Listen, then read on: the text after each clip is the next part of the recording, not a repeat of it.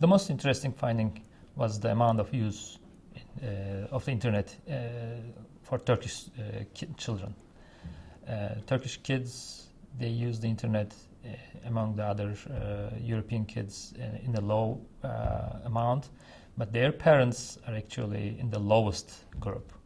And especially mothers, they use the internet very, very low. So this means they cannot support their kids, and they cannot help their kids if they face with problems or difficulties while using the internet.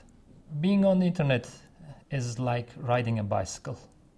So riding a bicycle has some risks, but if you know how to ride a bicycle, it's also an enjoyable activity.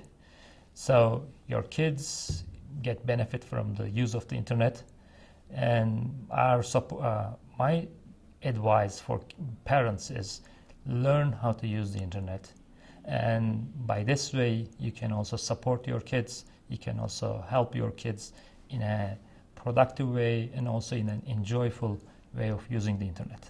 My suggestion is you have to empower parents, especially mothers, and also increase the opportunities for children to access the internet and provide some other supportive mechanisms for children to use the internet in a more productive way.